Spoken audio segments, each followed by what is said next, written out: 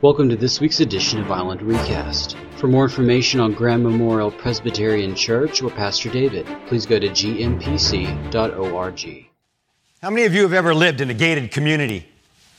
Anybody here ever lived in a gated community? We got a handful of people out there who have. I was going to go there. I lived in a gated community. It was in the Navy. They're gated communities, folks. I mean, you can come and go, but if you don't belong, you're not going to get in. Were the Cays at one time a gated community? No. They were never a gated community. There is a gated community within the Cays.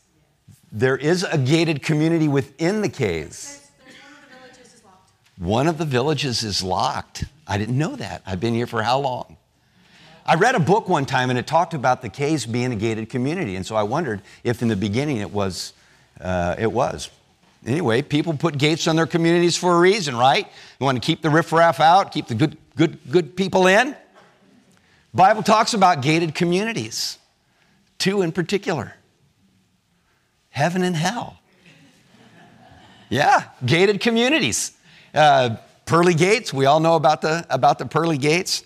There's a well, I'm not going to tell it. Never mind. I'm learning, Jan. Pearly gates. And also, you remember when Jesus was talking to his disciples and he asked them, who do people say that I am? And they start throwing out answers. But then he says, yeah, but who do you say that I am? And Peter was the one who said, you're the Christ, the Son of the living God. And Jesus says, you know what, Peter, you didn't figure that out on your own. But upon this rock, I will establish my church, and the gates of hell will not prevail against it. Jesus talks about gates. If you have your Bibles, open them up to the 10th chapter of the Gospel of John. And we have to see this narrative, this conversation between Jesus and his disciples, and there's some Pharisees that are in there as well, following chapter 9, the healing of the man born blind. And the closing verses of that 9th chapter, Jesus says, for this reason I have come into the world, so that the blind will see, and those who see will become blind. And some of the Pharisees who were with him heard him say this and asked, what? Are we blind too? And Jesus said, well, if you were blind, you would not be guilty of sin. But now that you claim that you can see, your guilt remains. I tell you the truth. Chapter 10. I tell you the truth. The one who does not enter the sheep pen by the gate, but climbs in by some other way, is a thief and a robber. The one who enters the gate is the shepherd of his sheep. The watchman opens the gate for him, and the sheep listen to his voice. He calls his own sheep by name and leads them out. And when he has brought out all his own, he goes on ahead of them. For his sheep follow him because they know his voice. But they will never follow a stranger. In fact, they will run away from him because they do not recognize a stranger's voice. Jesus used this figure of speech, but they did not understand what he was telling them. Therefore, Jesus said again, I tell you the truth. I am the gate for the sheep. All who ever came before me were thieves and robbers, but the sheep did not listen to them. I am the gate. Whoever enters through me will be saved. And they will come in and go out and find pasture. The thief comes only to steal and kill and destroy. I have come that they may have life and have it to the full. I am the good shepherd. The good shepherd lays down his life for his sheep. The hired hand is not the shepherd who owns the sheep. So when he sees the wolf coming, he abandons the sheep and runs away. And then the wolf attacks the flock and scatters it. And the man runs away because he's hired hand and cares nothing for the sheep. I am the good shepherd. I know my sheep, and my sheep know me, just as the Father knows me, and I know the Father. I lay down my life for the sheep. I have other sheep that are not of this pen. I must bring them also. They too will listen to my voice. And there shall be one flock and one shepherd. For this reason, my Father loves me, is that I lay down my life only to take it up again. No one takes it from me, but I lay it down of my own accord. I have authority to lay it down and authority to take it up. This command I received from my Father. At these words, the Jews again were divided. Many of them said, "He is demon-possessed and raving mad. Why listen to him?" But others said, "These are not the sayings of a man possessed by a demon. Can a demon open the eyes of the blind?"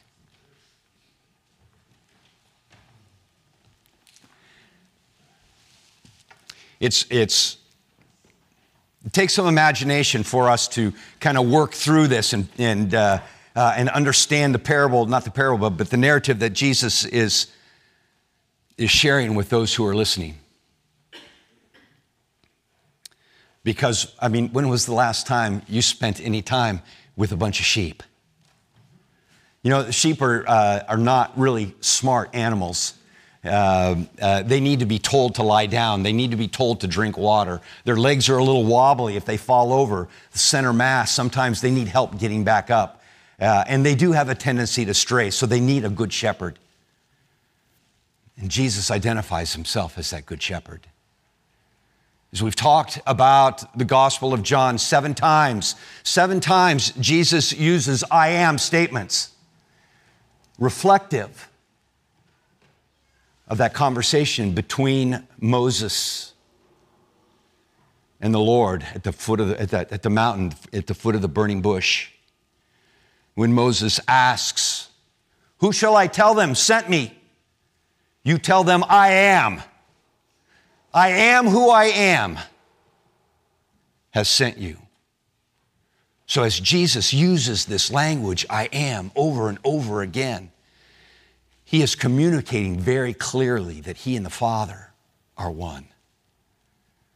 That Jesus is who he claimed to be. In the beginning was the Word, and the Word was with God, and the Word was God, and the Word became flesh and dwelt among us. Jesus came to show us how to live in a right relationship with one another and with God. Jesus came to fulfill the law and to call us into a gated community, if you will, where we live out those ethics punctuated with grace. And then to share that with others. 2 of those 7 I am statements are found in this section. I am the gate, and I am the good shepherd. Sometimes we are, as Christians, we are accused of being too narrow-minded and intolerant to say that there is only one way to reach God. And if there were multiple ways to reach God, that surely could be the case. But I take Jesus at his word when he says, I am the way, the truth, the life, and no one comes to the Father but through me. And those statements are made very, very clear in this passage as well. that Jesus is the gate, he is the way, and that he is also the good shepherd. I love this part where he talks about, I am the gate, and whoever enters through me will be saved. They will come in and out and find pasture. So back in the day, not everybody could afford a sheep pen, so they would build one big sheep pen, and all the shepherds would bring their sheep to that pen at the end of the day. And then they would hire a guard to stand out in front. But there were 4 or 5 flocks that would be within this sheep pen. And the next day, the shepherds would come in and they would start talking to their sheep and say, okay, boys and girls, it's time. Let's go out and find pasture. Follow me. And the sheep would follow the voice of their shepherd. So the hireling at the gate didn't have to figure out whose sheep belonged to whom. They knew the voice of their shepherd, and they followed it. Do we know the voice of our shepherd?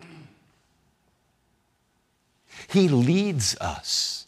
But where is he leading us? Why do we go in and out of this pen? It would seem like if we were safely ensconced within the pen and we had the good shepherd watching over us, that we would never want to leave. And to be sure, there are Christian communities out there that are like that. They kind of circle the wagon, and they've got an us-them mentality. And oh my gosh, everything that you want to do, you can do within this community of faith.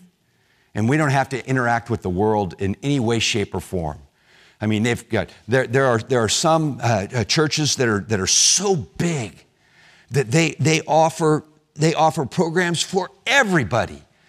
There's athletic programs, and there's hobby programs, and there's dinner programs, and I mean, it just goes on and on. And of course, there's Bible study. We've got to keep feeding on the Word, but your entire life outside of what you do for a living can be consumed with your church community. Isn't that wonderful? Except when do you interact with the rest of the world? While you're at work?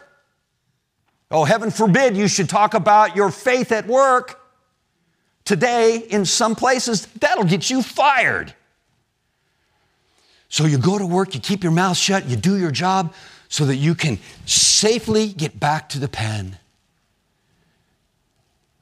where you are loved, where you are understood, hopefully where you are given grace and mercy.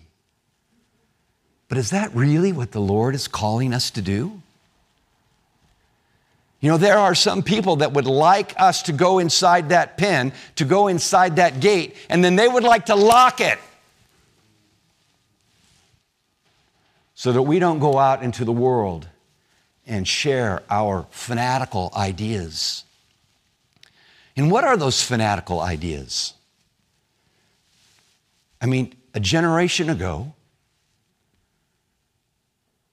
our parents, our grandparents, would have been shocked to hear what passes as fanatical ideas today.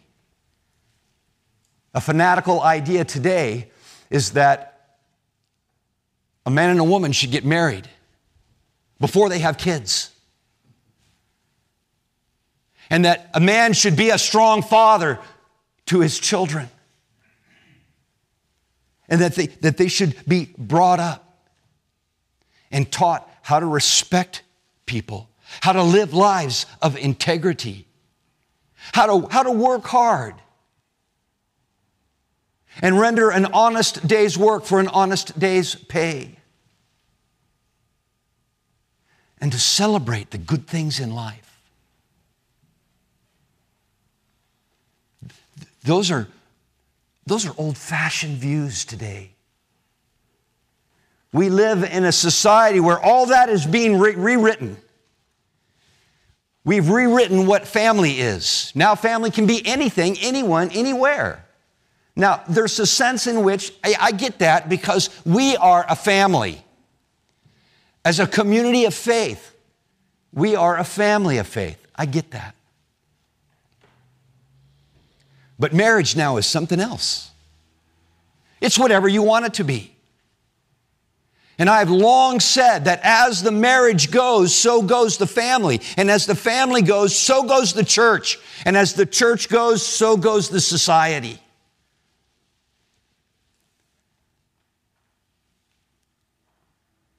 We have a sitting Supreme Court justice who in confirmation hearings was asked a question, can you tell me what a woman is?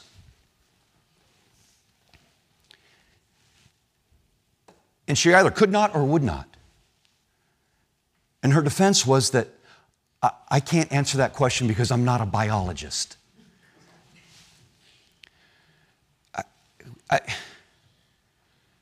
If you haven't seen it, there is a documentary out there by Matt Walsh called What is a Woman? It's funny, it's humorous, it's devastating. It's a little over an hour long. He finally comes home and he asks his wife, dear, I have a question. I need to ask you this question. I've been on a quest. Nobody wants to answer this question. Can you tell me, what is a woman? And she says, a woman is an adult female human being who needs help opening this jar, please.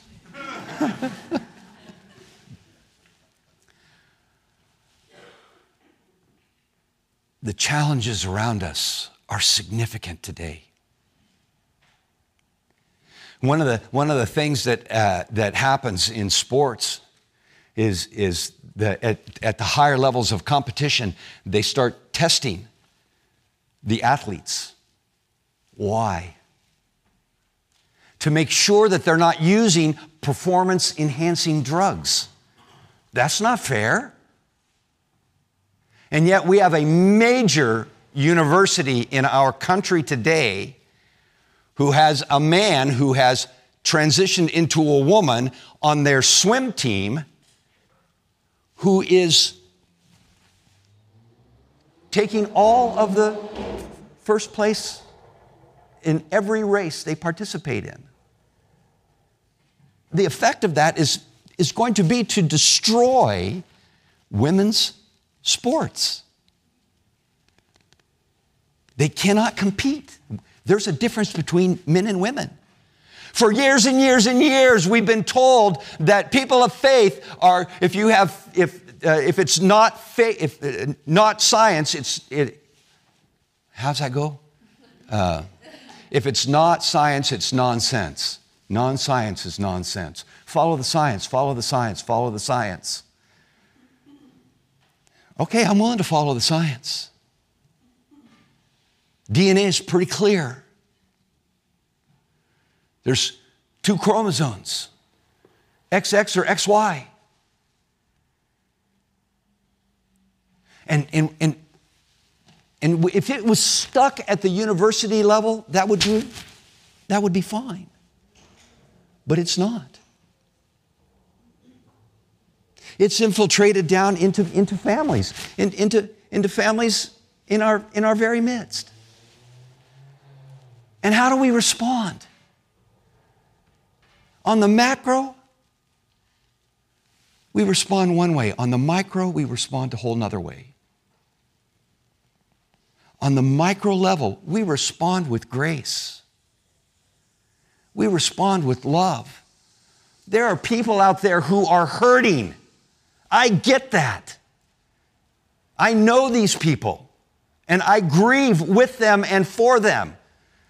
On a micro level, we come alongside, and we support and encourage and we love. But on a macro level, we take a stand and speak truth and say, this is nonsense. This isn't what it's supposed to be. I think there's what we're doing to children today is criminal. And we don't want to say anything because we might not be liked for it. I just finished a book by Eric Metaxas called Letter to the American Church. And really, it's a letter to the American church pastors. And he draws parallels between the church in America today and the church in Germany in the 30s. And there were about 18,000 pastors in Germany. 3,000 of those pastors were supportive of what the state was doing. 3,000 of those pastors signed a declaration called the Barmen Declaration and became known as the Confessing Church Movement. Everyone who signed that document paid for their life with the exception of one. And that was Karl Barth, and that's because he was Swiss, didn't live in Germany. 12,000 did nothing because they couldn't imagine what was coming.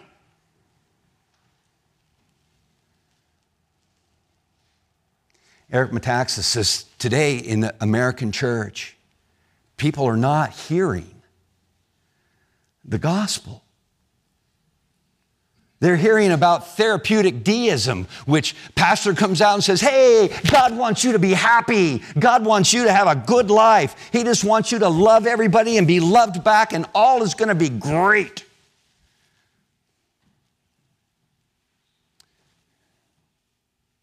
Truth and love go hand in hand. It's like two stirrups on a saddle. If you put too much pressure on either side, you're going to fall off. Truth without love is crushing. But love without truth is deceptive. We have to balance those two together. And to be ready to give an answer for the reason of the hope that is within us, but with gentleness and respect. And we haven't done a good job of that. The church as a whole. You guys are doing great. But we're days away from an election. And there are 4 seats on the school board that are up for grabs. Who are you going to vote for? The Johnson Act prevents me from standing here on a Sunday morning and telling you who I think I'm going to vote for. And whether or not you're going to vote for that person is up to you. But of course, as I said in my prayer, my hope and prayer is that everyone votes with a knowledge of the issues and the candidates and a conscience that is held captive to the Word of God. There is a concerted effort to fundamentally change America. The America of today is not the America that I grew up in. And you know what? The America that I grew up in was no piece of cake. Every era has its own challenges, and we are called to understand our times. Jody just finished a book by a man named Carl Trueman called Strange New World. And she says it is an amazing book that connects a lot of dots. I read the preface and the foreword and the first chapter. And before we can begin to change our times, we need to understand our times. And so I'm thinking of putting together a book study. And again, I'll put this in the Word on Wednesday. If you're interested in being a part of this book study, so that you can understand our times. And it's a short book, but it's a thoughtfully written book that requires some thinking. Our times require us to think. Our shepherd is leading us into the community to do what? To speak truth, but to speak it in love. But in order to do that, we need to understand our times.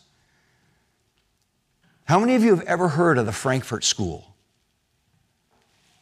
1, 2, 3. Here we go. 3 people.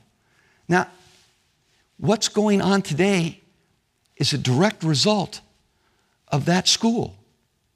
And you could Google it on your own time. I'm running out of time here.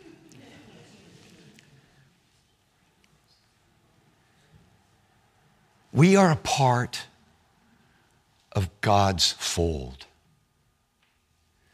We are the sheep of his pasture.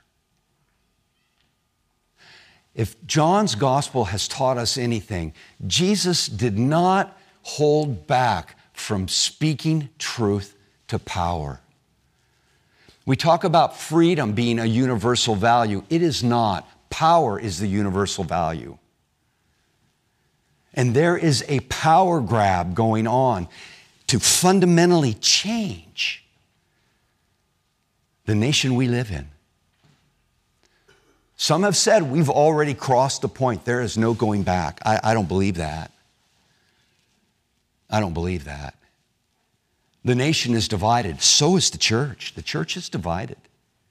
Do you know there were churches in Germany in the early 30s that actually flew the swastika in their sanctuaries?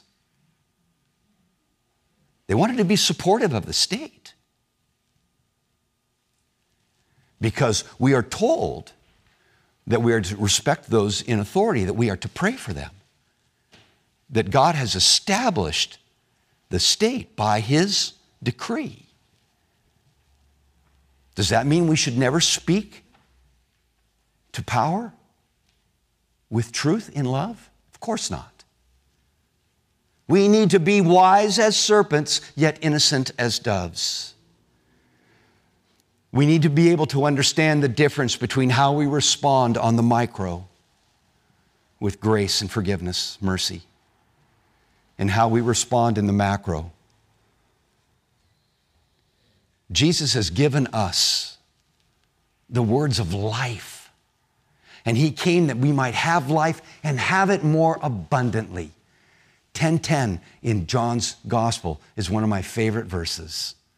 I came that you might have life and have it to the fullest. Have it abundantly. Truly, truly, I say to you, I am your good shepherd, and I will lead. But you need to recognize my voice. And when you recognize my voice, you need to follow. Thank you for listening to Island Recast. For more information, please go to gmpc.org. In Sunday school classroom, the teacher asked the kids if they knew the 23rd Psalm, and one little girl held up her hand and says, I know the 23rd Psalm. And so she invited the child to come up to recite the 23rd Psalm for the class. And she stood up there and she says, the Lord is my shepherd, that's all I want. And then she sat down.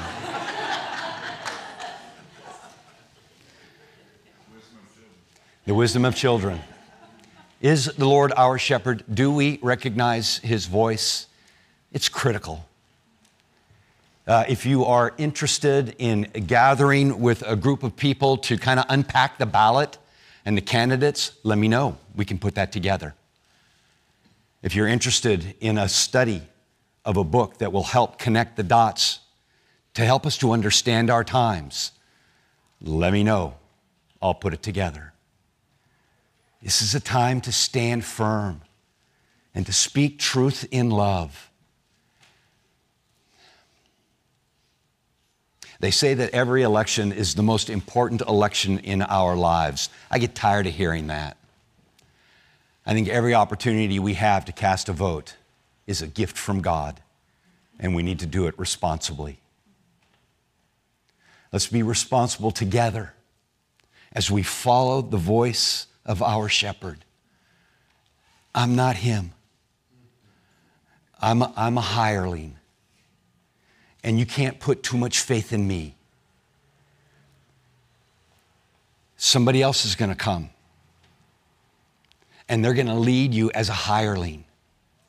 But don't forget that the one that you truly follow is Jesus, now and forevermore. Amen.